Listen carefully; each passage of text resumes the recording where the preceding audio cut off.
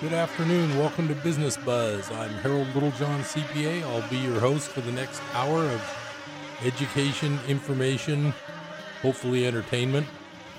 I'm always trying to find something interesting for you because I know that if you want the normal stuff, you can pretty much get that anywhere. So I'm here to give you the interesting stuff when I can. And I think today is definitely one of those times. We are in the middle of tax season, which is always exciting for me. I look forward to it. It's always nice to fill the coffers a little bit, as they would say.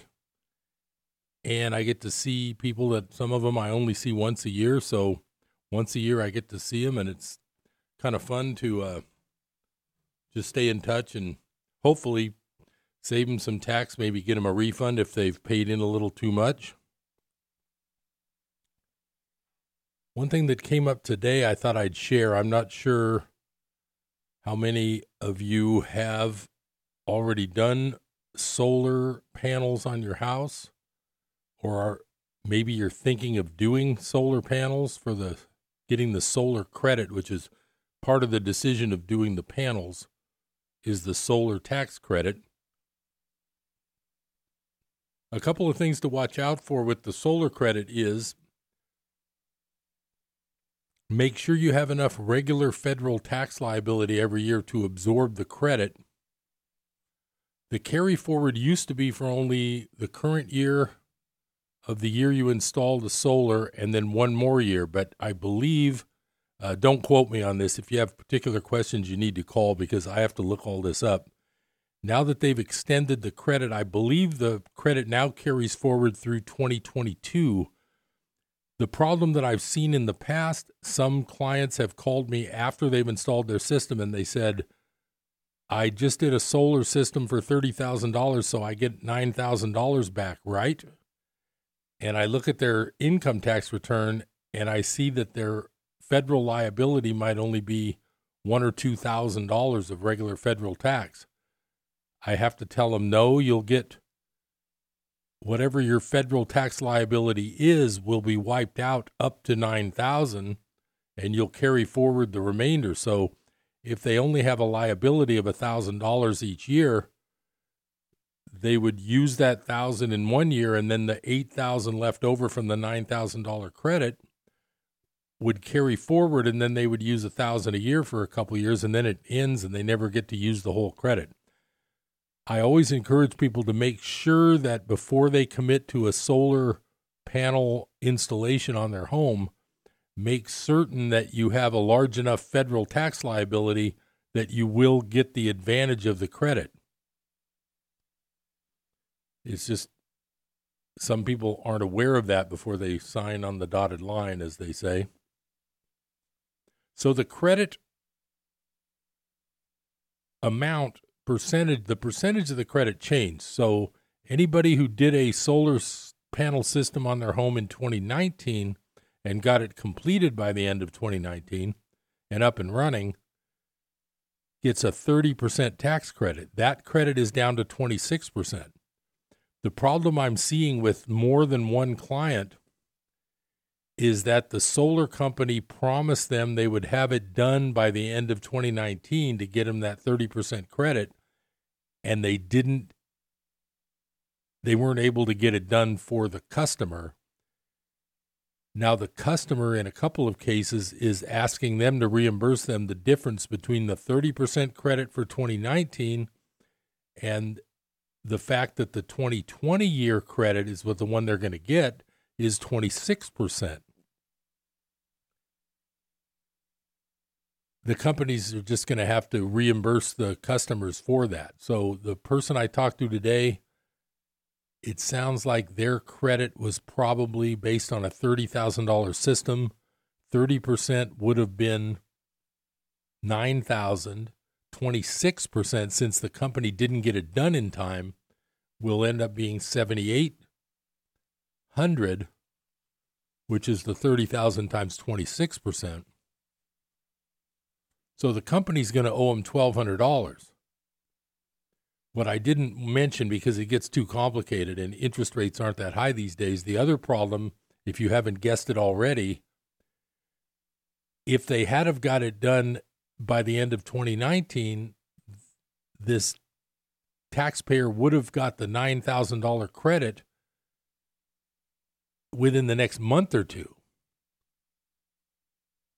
The 26% credit that the customer is going to be entitled to because the solar panel system isn't done till 2020, that credit they won't see until next year, a year from now, and it's a $7,800 credit. My point is, and you may have figured out where I was going with that, not only is the company liable for the $1,200, but whatever rate you want to put on it, they're liable for a year's worth of interest or opportunity cost of not having the money now instead of a year from now. The fact that interest rates are so low, and we've talked about that on Business Buzz so many times, I think you're well aware of that mess. The fact that interest rates are so low, there really isn't a big argument for much interest on $1,200 for a year these days. But still, it seems to me that the solar companies were in such a hurry to sign everybody up for systems in this year where the credit was the highest, which is 30%. It seems like they were so interested in signing everyone up, they didn't take into account the fact that they could not either, one, get the materials that they needed, and that happened with one of my clients who was getting a battery system installed. The companies either couldn't get the materials by the end of the year, or they couldn't get the labor and the job done with all these jobs they were pushing. They couldn't get everybody to all the job sites to get them all done.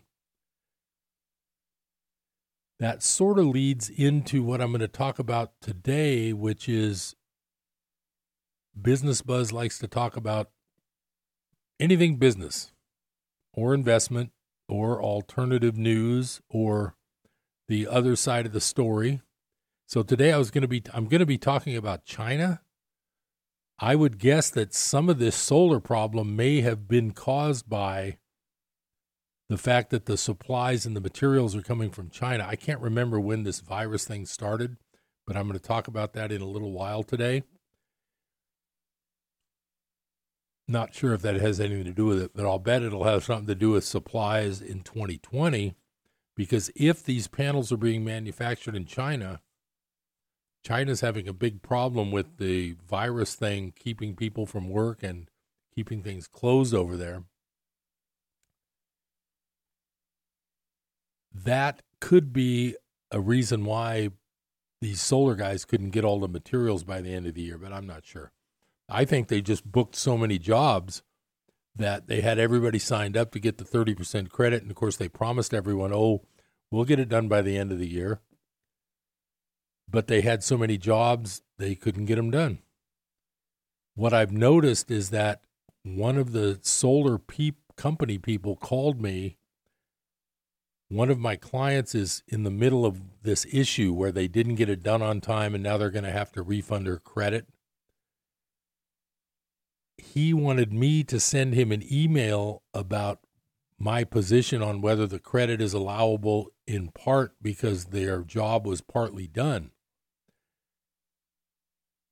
I went ahead and spent time this morning looking that up just because, number one, I wanted to help this client and this company who's probably going to be paying out a difference of that $1,200 difference. I also wanted to do it because I enjoy researching tax stuff, and I know I had looked it up in the past, and the rule is you don't get to claim the credit on a home solar credit unless the work was completed by the end of the year. This man from the solar company was insinuating that some of his other clients had tax guys saying, we can do a percentage based on how far along it is. I hadn't heard that, and I know the last time I looked up the residential solar energy credit, it had to be finished that same year. That made me want to do a little research today to find this out, not only for the client's benefit and this company's knowledge, but I wanted to know also, because I know this subject is going to come up more often as I see more people during this tax season.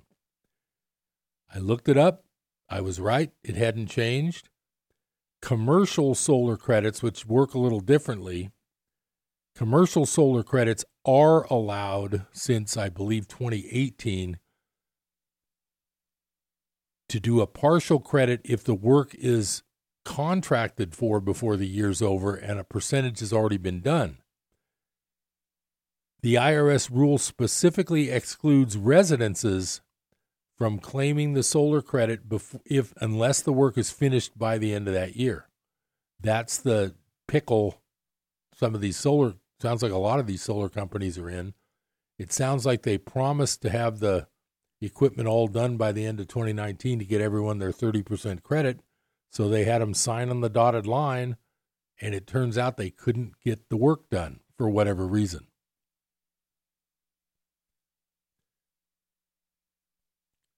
That's enough for tax news today.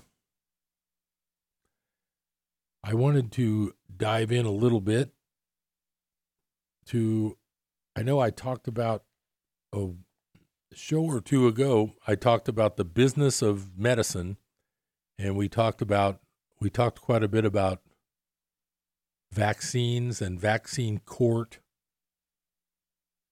The fact that if a child is injured by a vaccine, you can't go to regular court, you have to go to a vaccine court.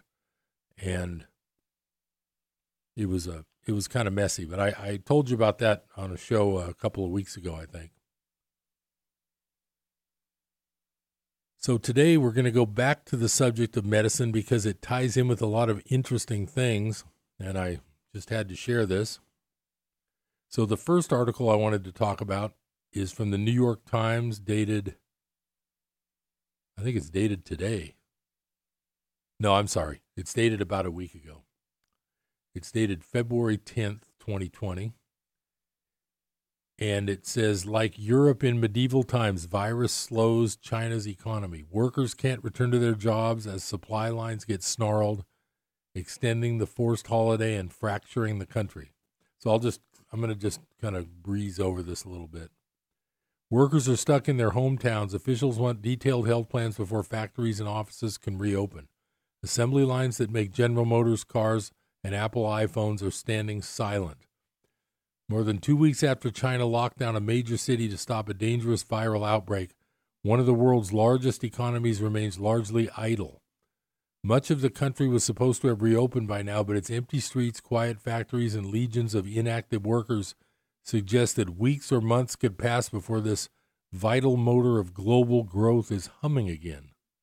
The global economy could suffer the longer China stays in low gear. It has been hampered by both the outbreak and its own containment efforts, a process that has cut off workers from their jobs and factories from their raw materials. The result is a slowdown that is already slashing traffic amongst the world's shipping lines and leading to forecasts of a sharp fall in production of everything from cars to smartphones. Pay attention to what I just said, and I may revisit that exact little paragraph later, but we're going to delve into this Chinese viral thing a little bit. I'm also going to delve into a theory I have about it, which shouldn't surprise you that I've got one. Anyway, I want to read a little more. It's like Europe in medieval times, where each city has its checks and cross-checks. New figures show the authorities still have a long way to go before the outbreak can be tamed. On Tuesday, they reported a milestone.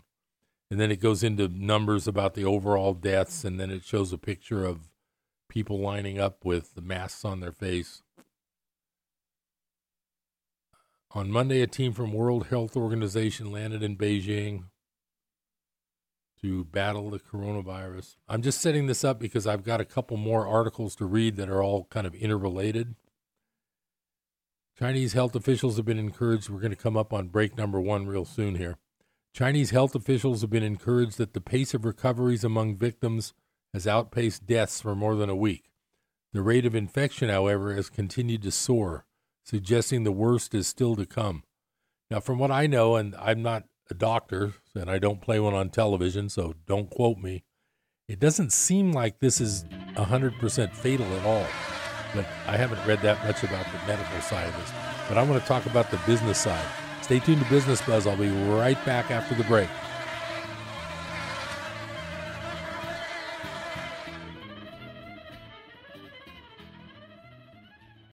Life 101. The basic rules for getting by and moving ahead in life. Change is one of the toughest things for us to deal with. We like things familiar, comfortable, predictable, and in control. But experts tell us those things that we love so much can poison our dreams for moving ahead. Sometimes life will force us to change. A crisis, a job loss, an economic downturn. It makes us uncomfortable, to say the least. But years after those things happen, most people say it actually motivated them to make dramatic and positive changes in their lives. But why wait for life to force change? Start today. By reading the Bible, you'll begin to see how God worked change in the lives of some of the greatest people who ever lived. And those stories will begin to change who you are. And changing who you are as a person will be the beginning of positive change in your life. The main thing holding you back is resisting changing who you are. Too many people launch out to achieve their dreams before they really change themselves. John Maxwell said, "We cannot achieve our wildest dreams by remaining who we are." Life Radio, KKXX, AM and FM. Two Nicks. That's right, double Nicks. Nick Guy, Private Eye, and Mr. Nick of We Kids. Must be true. Saturday mornings between 9 and 10 here on KK Nick's Next. John Fuller here, and I'd encourage you to tune in weekdays at 7:30 for Focus on the Family with Jim Daly, right here on Life Radio, KKXX.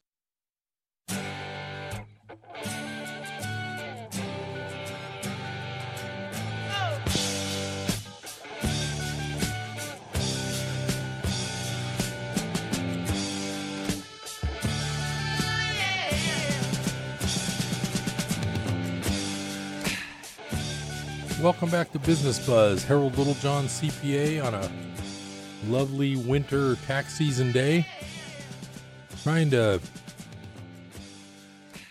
get into this. It's just an interesting thing, this whole Wuhan thing. So I'm just kind of skimming through this. I want to reiterate that paragraph that I said earlier because it's going to kind of come into play with what I'm going to talk about later here.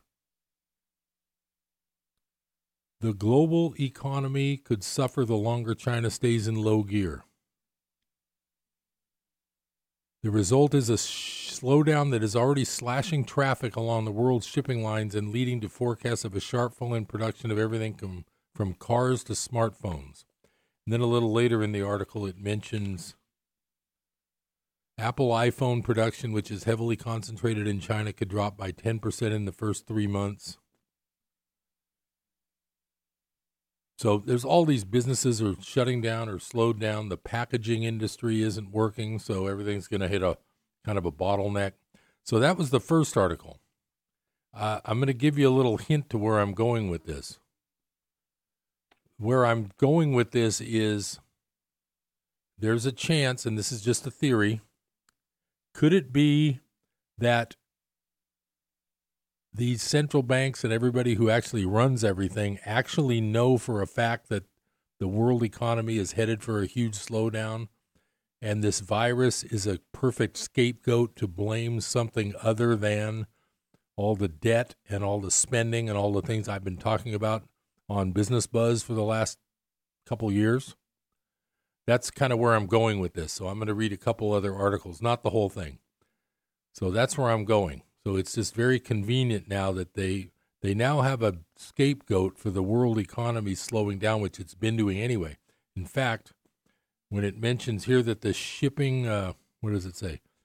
This traffic along the world's shipping lines, well, I've been talking on Business Buzz for over a year about how the shipping rates are at all-time lows because demand is so low and business is just slow everywhere around the world. So that fits in with the fact that this could be a scapegoat thing. Now, the next article I'm going to read is from my favorite news feed called ZeroHedge.com. It's dated Saturday, February 15, and the title is Smoking Gun, Chinese Scientist Finds Killer Coronavirus Probably Originated from a Laboratory in Wuhan. The uncertainty and the debate over the origins of the coronavirus pandemic are growing with each passing day. 1 week after the White House asked scientists to finally investigate whether the COVID-19 virus was bioengineered, i.e. created in a lab, none other than CNBC jumped on the bandwagon and, echoing a similar question by Senator Tom Cotton, and of course Zero Hedge, said maybe the coronavirus was man-made. All this is taking place as the mainstream media, whose purpose is similar to that of Beijing in minimizing public concerns and panic, even if it means fabricating reality, presses on with the popular theory that the virus emerged from the Huanan seafood market in Wuhan. We recently showed why this appears very unlikely, while branding anyone who suggests that the coronavirus might have originated as a bioweapon developed in a secretive Wuhan lab as deranged conspiracy theorist. Indeed, just today, the Financial Times reported that Trevor Bedford of the Fred Hutchinson Cancer Research Center in Seattle rubbished stories circulating on social media that COVID-19 was created at Wuhan Institute of Virology or elsewhere in China. Bedford is, of course, entitled to his opinion, which was only reinforced by the lack of any dissenting views from the scientific community, especially in Ground Zero, China.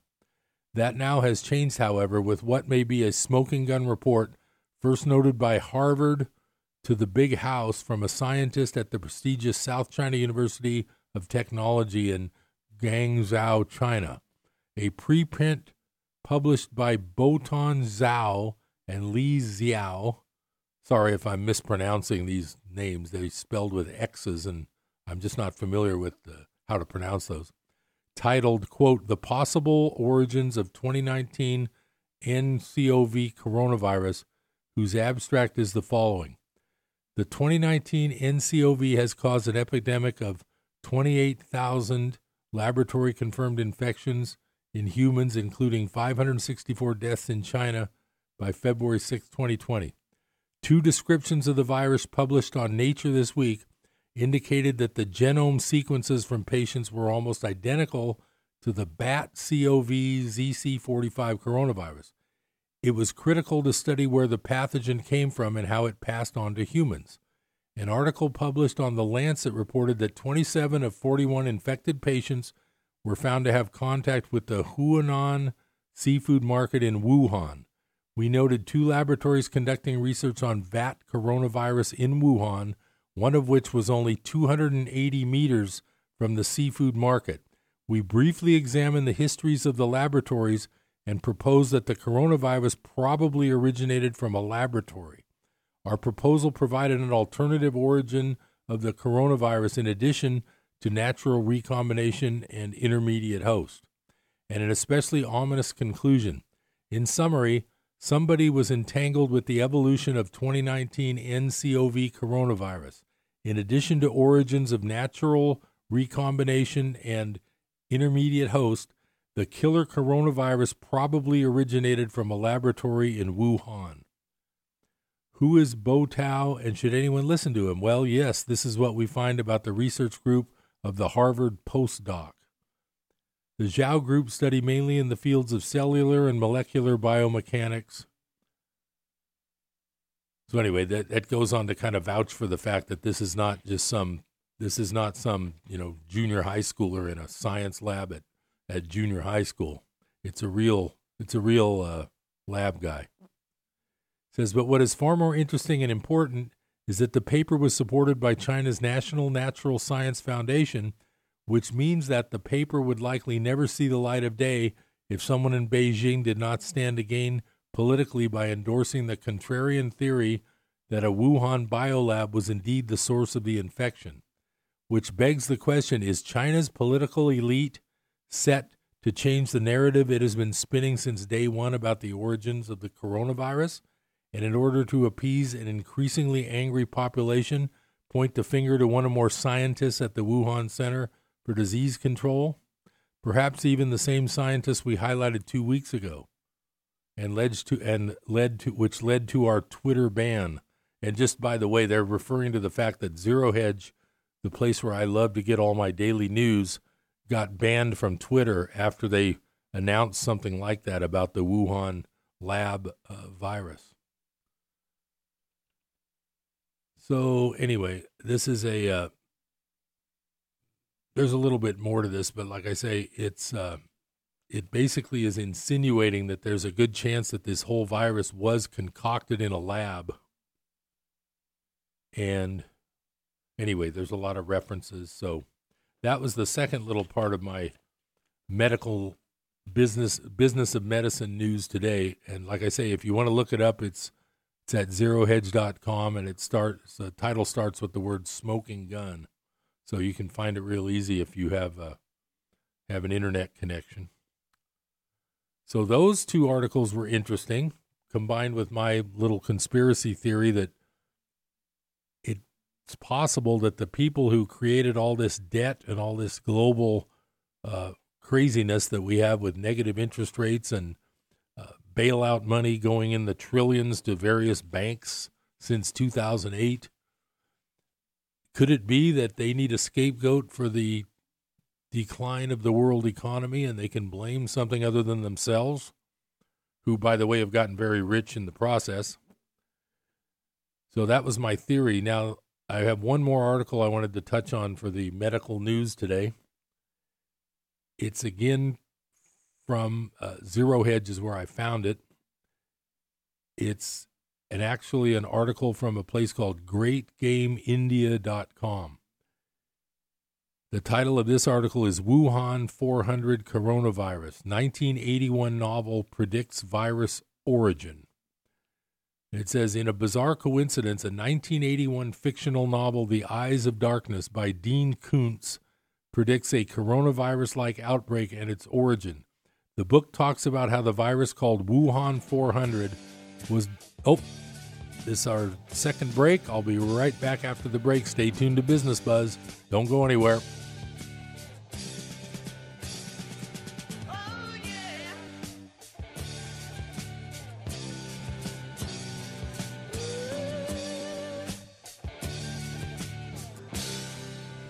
Have you ever said that things seem so out of control? In our country, in the world, and in your personal life, it can seem like everything's out of control. But according to the Bible, our circumstances are controlled by the purpose of God. David Hawking reminds us that God's purpose reigns no matter what. This week on Hope for Today. Tune in for Hope for Today, weekdays at 8 a.m. here on KKXX. What's it all about? This is Ken Ham, a publisher of the award-winning magazine for the family called Answers.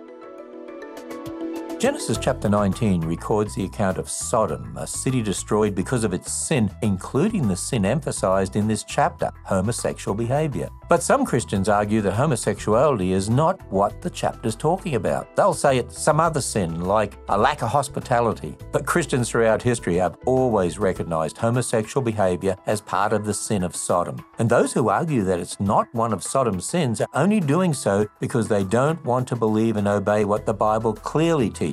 It's just another version of the old attack. Did God really say? We need to stand on God's word. Plan your visit to the life-size Noah's Ark in Northern Kentucky at AnswersRadio.com and subscribe to receive free daily email insights from Ken Ham at AnswersRadio.com. I am a veteran. I spent 2 years alone and homeless. As America's veterans face challenges, DAV is there. My victory was finding the support to get back on my feet. DAV helps veterans of every generation get the benefits they've earned. I'm a veteran. When I got out, I felt like nowhere was safe. So veterans can reach victories, great and small. My victory was finding the help I needed. Thanks to DAV, now I feel like I'm human again. Support more victories for veterans. Go to DAV.org.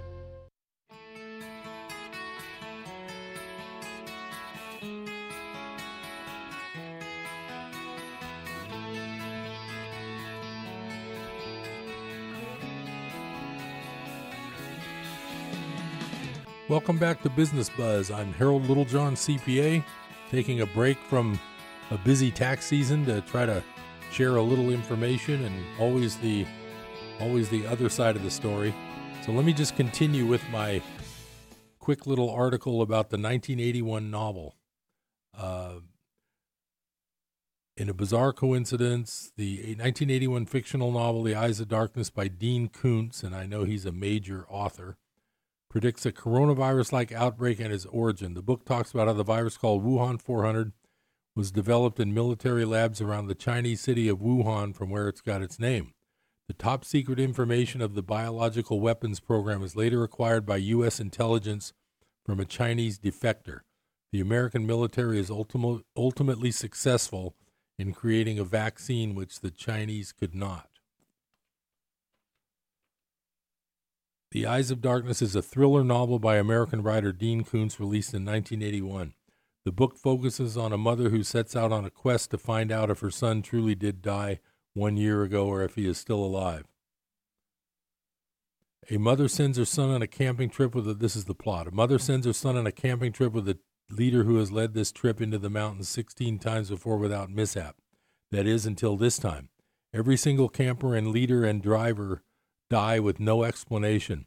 As the grieving mother, who is the protagonist, begins to accept the fact that her son Danny is dead, she starts getting vicious bully-like attacks from nowhere, saying he is not dead, such as writing on chalkboards words from printers and other various signs. Along with her new friend, Christina sets out to find out what could have possibly happened on the day that her son, quote, died.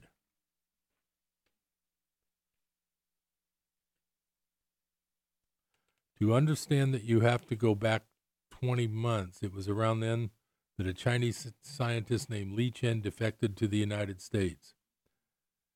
And this is just a little bit more about this fictional book from 1981. Wuhan 400 is a perfect weapon. It afflicts only human beings. No other living creature can carry it.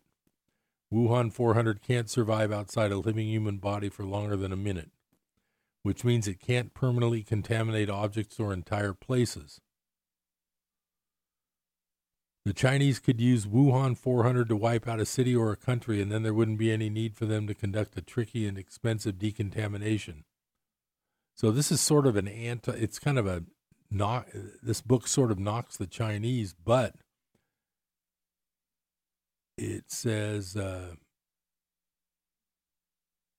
Chinese tested, anyway. So I just wanted to point out that there was actually a novel in 1981 that pretty much predicted something very similar to a Wuhan deadly virus being manufactured in China. Very interesting. So in my little Wuhan story here today, I'm just trying to say that it's not necessarily what we think it is. I don't know what it is. I'm not a doctor. I'm not a scientist. I'm not a journalist. I don't spend a lot of time on this. All I can say is that it's very convenient if and when the world economy starts slowing down, it would be very convenient for the people who created all the monetary problems that I've been talking about on Business Buzz forever. It would be very convenient if they had a scapegoat for the slowdown. And this Chinese thing is definitely going to be problematic I think it's the second largest economy in the world just by volume of money run through that economy. If that whole economy is basically stopped with this virus like it is right now, it's not 100% stopped, but it's very much, probably 75% slowed down and slow to get back running. There's no doubt that would be a good way to blame something else on the problems that our economy is likely going to have based on the things that I've been talking about on Business Buzz now for quite a long time. I have one other article I wanted to share today, and it's about silver, my favorite investment. I think everybody should have part of their money in physical gold and silver, especially silver.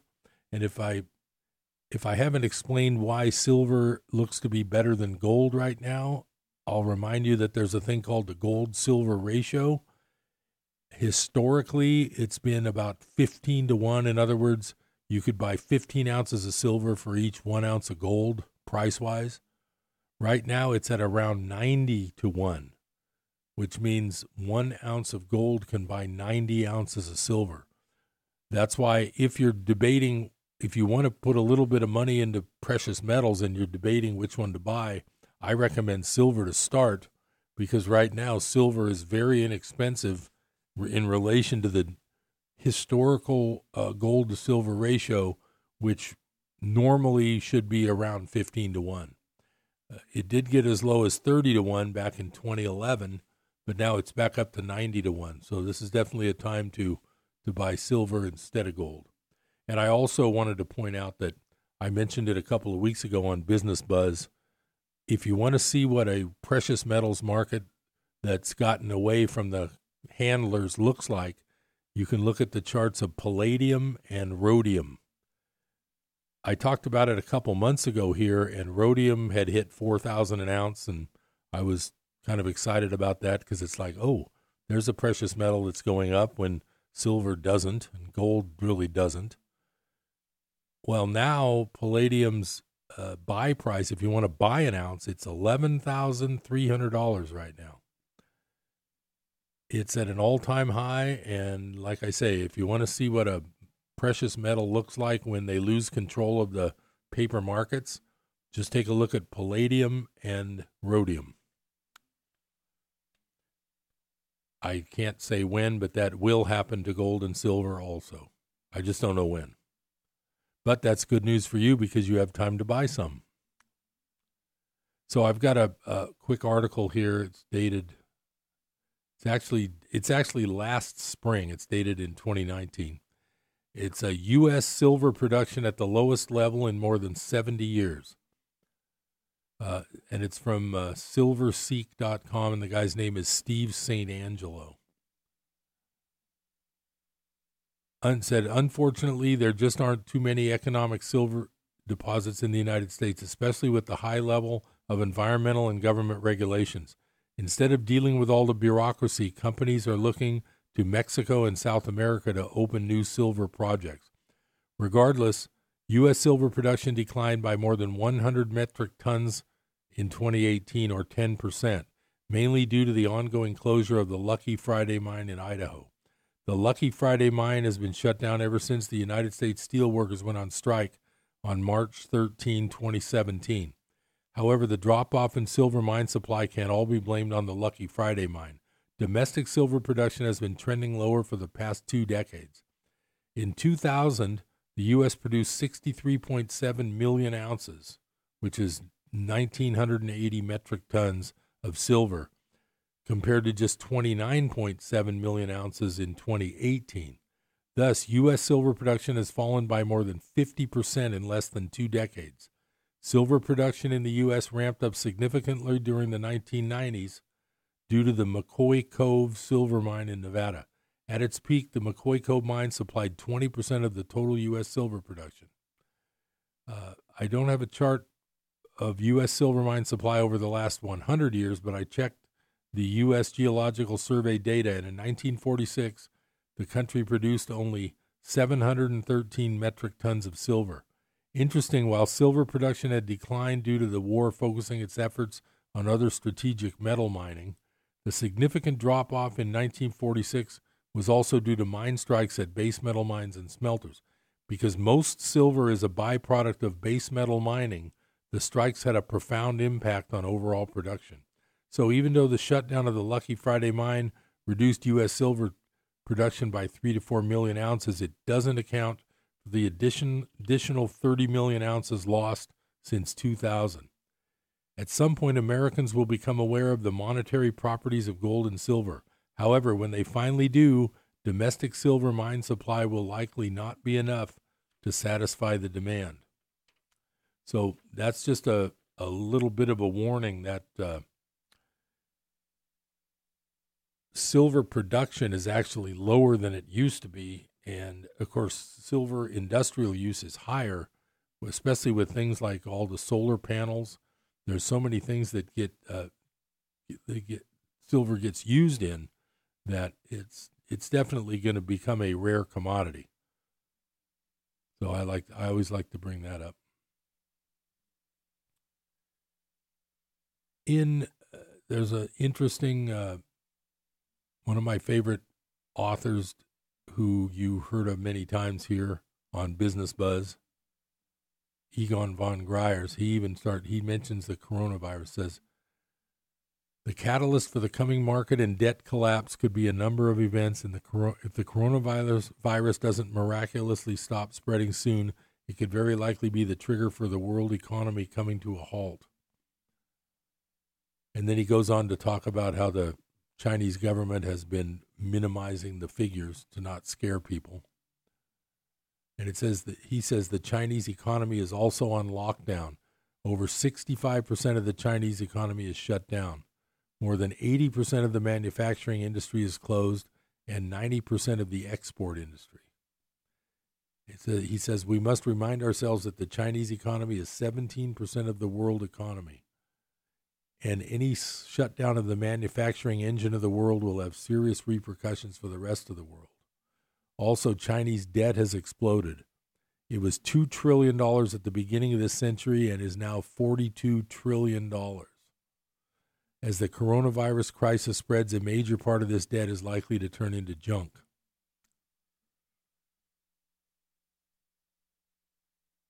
And then he goes on to say global QE, which is quantitative easing, will flood markets with worthless money. I've read this to you before from him. I'm not going to go through that all over again. The bottom line is that in the world right now, all of the major central banks are printing and buying. They're buying the debt. And that's how they're keeping interest rates low. But that's not a good thing in the long run because there's really no one else buying these debt instruments like bonds. I'm Harold Littlejohn, CPA. I'll be right back on Business Buzz.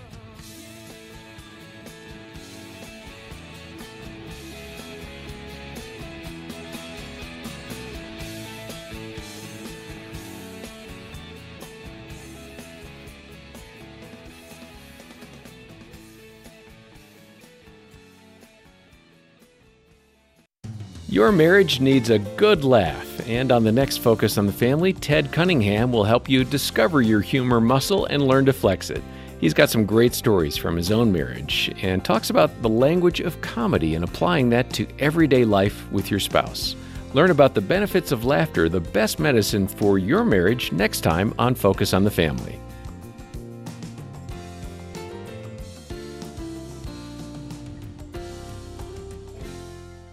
Focus on the Family, weekday mornings at 7:30 here on Life Radio, KKXX. We are ending blindness caused by age-related macular degeneration, or AMD. AMD is the leading cause of blindness in people over 55, but with treatment, we can save vision for people with AMD. In some cases, we can reverse it. Help end blindness by calling the Foundation Fighting Blindness today at 1-800-BLINDNESS for a free packet on reversing or managing AMD. Or go to the website fightblindness.org, where I found so much helpful information. Or again, call 1-800-BLINDNESS today. America, bless God. Fellow Americans, your hearing this admonition establishes that you are one who cares for the America that has been so blessed by Almighty God. We implore you to embrace the laws of nature and of nature's God, to read and know the Constitution. Join with other moral and religious people and organizations to foster the blessings of liberty for ourselves and our posterity. America, bless God.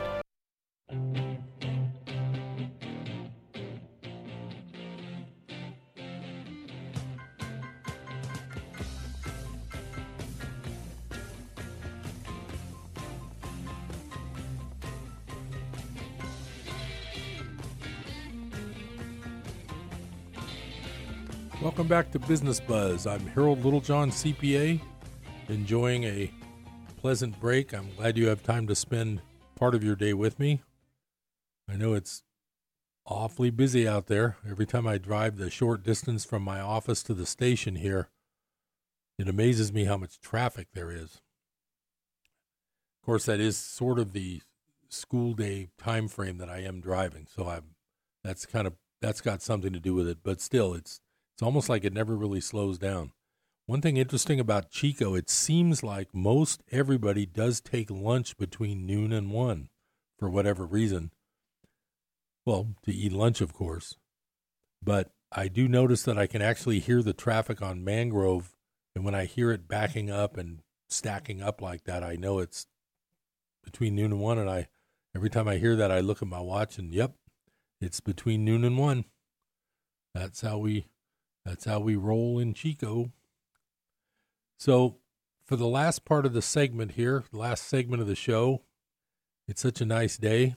I just feel like mellowing out for a little while until I get back to my desk and face a pile of work, which is good. I would be depressed if I wasn't busy during February.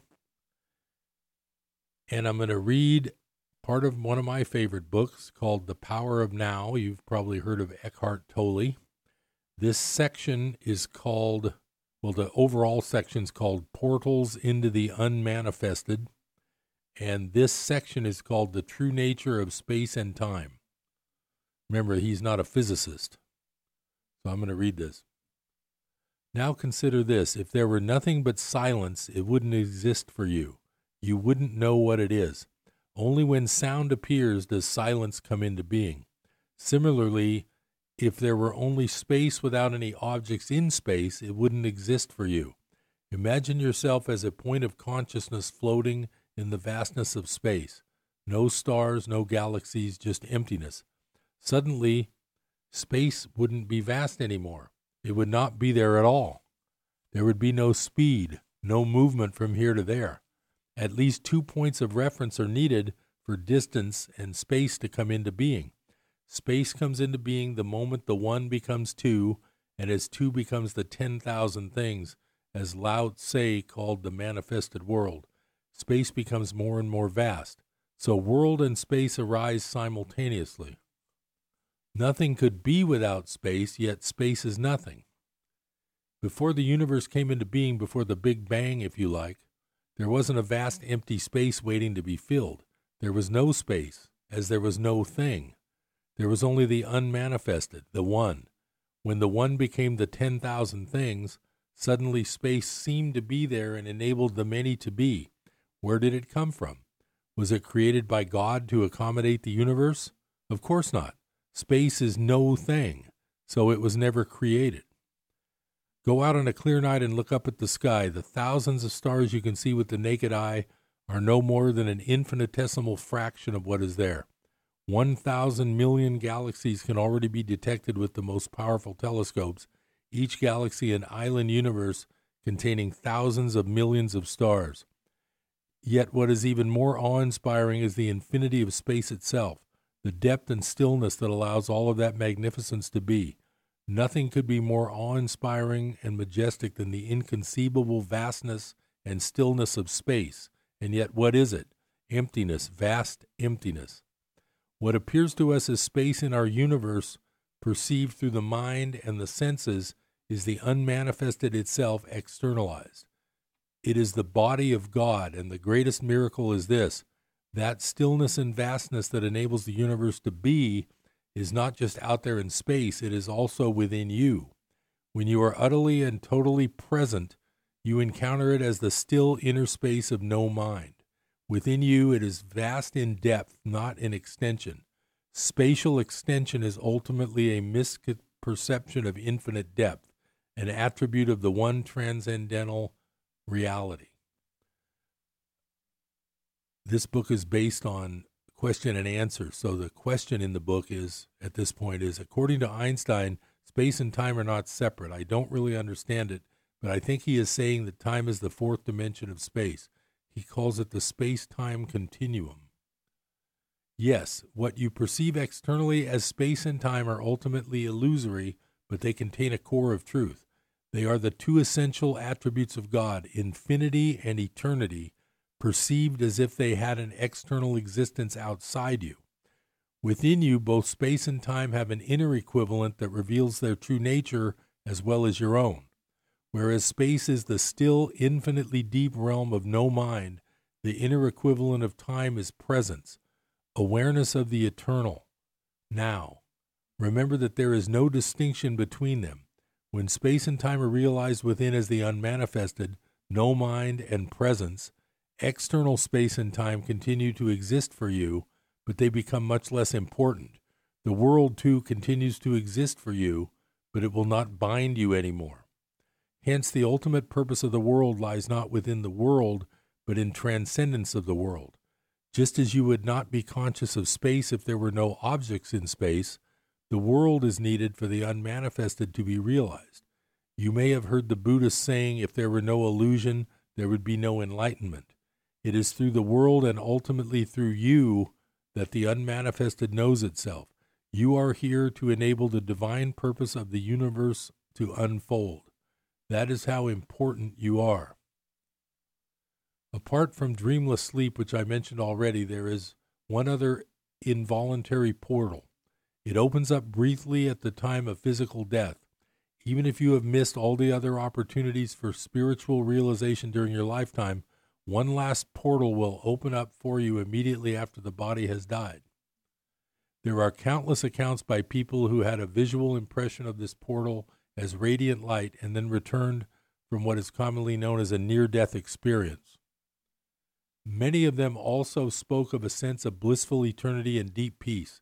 In the Tibetan Book of the Dead, it is described as the luminous splendor of the colorless light of emptiness, which it says is your own true self. This portal opens up very briefly, and unless you have already encountered the dimension of the unmanifested in your lifetime, you will likely miss it. Most people carry too much residual resistance, too much fear, too much attachment to sensory experience, too much identification with the manifested world. So they see the portal, turn away in fear, and then lose consciousness. Most of what happens after that is involuntary and automatic. Eventually, there will be another round of birth and death. Their presence wasn't strong enough yet for conscious immortality. And the question at this point in the book is, so going through this portal does not mean annihilation? As with all the other portals, your radiant true nature remains, but not the personality. In any case, whatever is real or of true value in your personality is your true nature shining through. This is never lost. Nothing that is of value, nothing that is real is ever lost. Approaching death and death itself, the dissolution of the physical form is always a great opportunity for spiritual realization. This opportunity is tragically missed most of the time, since we live in a culture that is almost totally ignorant of death and is almost totally ignorant of anything that truly matters. Every portal is a portal of death, the death of the false self. When you go through it, you cease to derive your identity from your psychological mind-made form. You then realize that death is an illusion, just as your identification with form was an illusion. The end of illusion, that's all that death is. It is painful only as long as you cling to illusion. So that's something to think about. So I'm going to read a little more of this because this is my time during a weekday in February to actually just kind of take a break and mellow out. So I hope you're able to do the same for a little while. So I'm going a little further in the chapter about enlightened relationships, and it's called Give Up the Relationship with Yourself. And the question is, when one is fully conscious, would one still have a need for a relationship? Would a man still feel drawn to a woman? Would a woman still feel incomplete without a man? And his answer is, enlightened or not, you are either a man or a woman, so on the level of your form identity, you are not complete. You are one half of the whole. This incompleteness is felt as male-female attraction, the pull toward the opposite energy polarity, no matter how conscious you are. But in that state of interconnectedness, you feel this pull somewhere on the surface or periphery of your life. Anything that happens to you in that state feels somewhat like that. The whole world seems like waves or ripples on the surface of a vast and deep ocean. You are that ocean, and of course you are also a ripple, but a ripple that has realized its true identity as the ocean. And compared to that vastness and depth, the world of waves and ripples is not all that important. This does not mean that you don't relate deeply to other people or to your partner. In fact, you can relate deeply only if you are conscious of being. Coming from being, you are able to focus beyond the veil of form. In being, male and female are one. Your form may continue to have certain needs, but being has none. It is already complete and whole. If those needs are met, that is beautiful, but whether or not they are met makes no difference to your deep inner state. So it is perfectly possible for an enlightened person, if the need for the male-female polarity is not met, to feel a sense of lack or incompleteness on the outer level of his or her being, yet at the same time be totally complete, fulfilled, and at peace within. Well, that's interesting.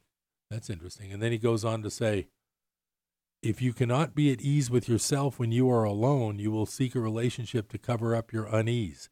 You can be sure that the unease will then reappear in some other form within the relationship, and you will probably hold your partner responsible for it. All you really need to do is accept this moment fully. You are then at ease in the here and now and at ease with yourself. But do you need to have a relationship with yourself at all? Why can't you just be yourself? When you have a relationship with yourself, you have split yourself into two, I and myself, subject and object. That mind-created duality is the root cause of all unnecessary complexity, of all problems and conflict in your life. In the state of enlightenment, you are yourself. You and yourself merge into one. You do not judge yourself. You do not feel sorry for yourself. You are not proud of yourself. You do not love yourself. You do not hate yourself, and so on. The split caused by self-reflective consciousness is healed, its curse removed. There is no self that you need to protect, defend, or feed anymore. When you are enlightened, there is one relationship that you no longer have, the relationship with yourself. Once you have given that up, all your other relationships will be love relationships. Then in chapter 9, which is titled Beyond Happiness and Unhappiness, There is Peace.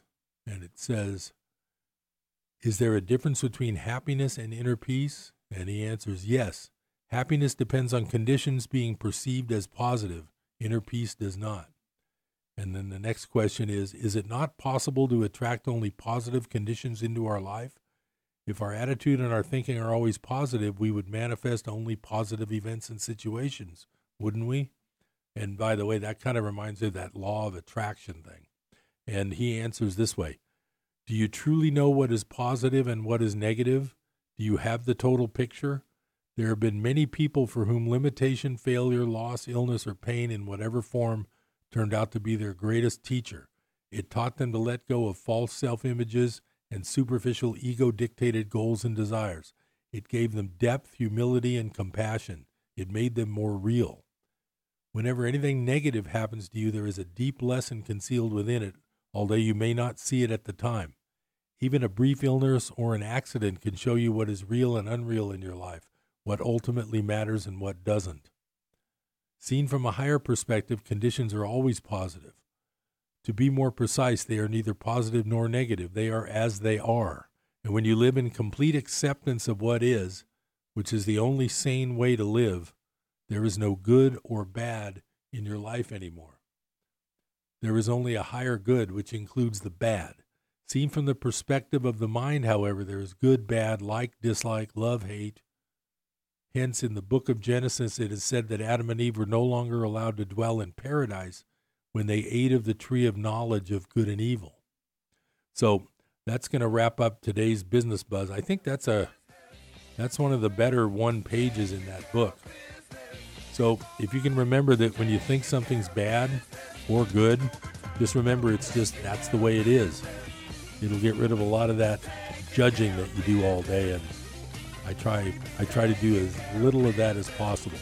I'm Harold Littlejohn, CPA. I'll see you next time on Business Buzz. Thanks for listening.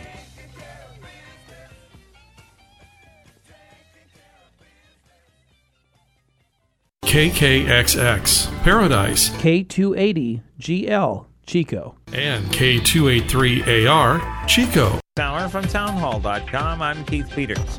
President Trump has announced several new pardons and commutations. White House correspondent Greg Clugston reports. The president commuted the 14-year prison sentence of former Illinois Governor Rod Blagojevich. He had served almost 8 years after being found guilty of crimes that included seeking to sell an appointment to Barack Obama's old Senate seat. Mr. Trump also granted clemency to financier Michael Milken and pardoned former NYPD Commissioner Bernie Kerik. Earlier, he pardoned former NFL owner Edward DeBartolo for his conviction in a gambling scandal. Greg Clugston, the White House. Top Republican lawmakers are voicing their support for Attorney General William Barr. In a rare joint statement, House and Senate Republicans are voicing support for AG Barr amid recent criticism over decisions involving Trump associates. Senate Majority Leader Mitch McConnell, Judiciary Committee Chairman Lindsey Graham, and House Republican Leader Kevin McCarthy all signed on to the statement, calling Barr a man of the highest character. Barr's been under fire since just last week. The DOJ sought a lighter sentence than recommended by federal regulators for Trump associate Roger Stone, who was convicted of witness tampering and lying to Congress. Bob Agnew reporting. Barraged by hundreds of sex abuse lawsuits, the Boy Scouts of America filed for bankruptcy protection today in the hopes of working out a potentially mammoth victim compensation plan. The bankruptcy represents a painful turn for an organization that has been a pillar of American civic life for generations. It also protects the 110-year-old Boy Scouts, at least for now, from all the lawsuits from thousands of men who say as Scouts they were molested. The bankruptcy petition lists assets between $1 billion and $10 billion and liabilities at $500 million to $1 billion. I'm Julie Walker. On Wall Street, the Dow down by 165 points. The Nasdaq rose 1. The S&P declined 9. More on these stories at townhall.com. If your family depends on your income and something happened to you, what would happen to them? You need life insurance, and SelectQuote can help you get it at a price you can afford. SelectQuote found Jacob, 40, who's in excellent health, a 10-year, $500,000 policy for only $19 a month. Not in perfect health? Don't worry. SelectQuote found Tanya, 40, who has type 2 diabetes, a 10-year, $500,000 policy for only $32 a month. We shop companies like Protective, Prudential, American General, and others to find you the company with the best rates. Give your family the security they need at a price you can afford. For your free quote, call 1-800-880-7474. That's 1-800-880-7474. Or go to SelectQuote.com. That's 1-800-880-7474. SelectQuote. We shop, you save. Get full details